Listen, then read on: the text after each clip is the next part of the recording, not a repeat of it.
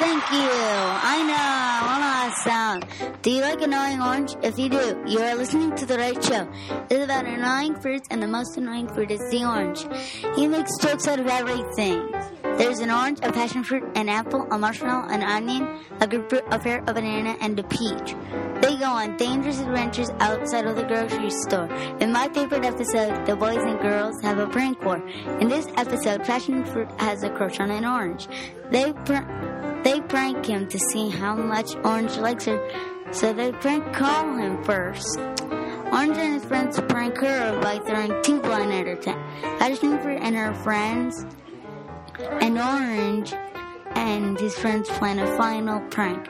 The passion fruit team will throw pies in their faces, and the orange team will throw water balloons at them. Soon at the end, passion fruit and orange marry. Dun dun dun dun.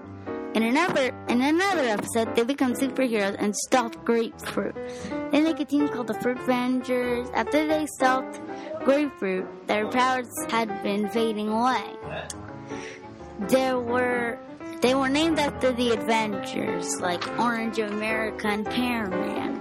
But they saved the grocery store, at least. As an ending, we're going to say one thing. We do movie reviews, so watch other movie reviews.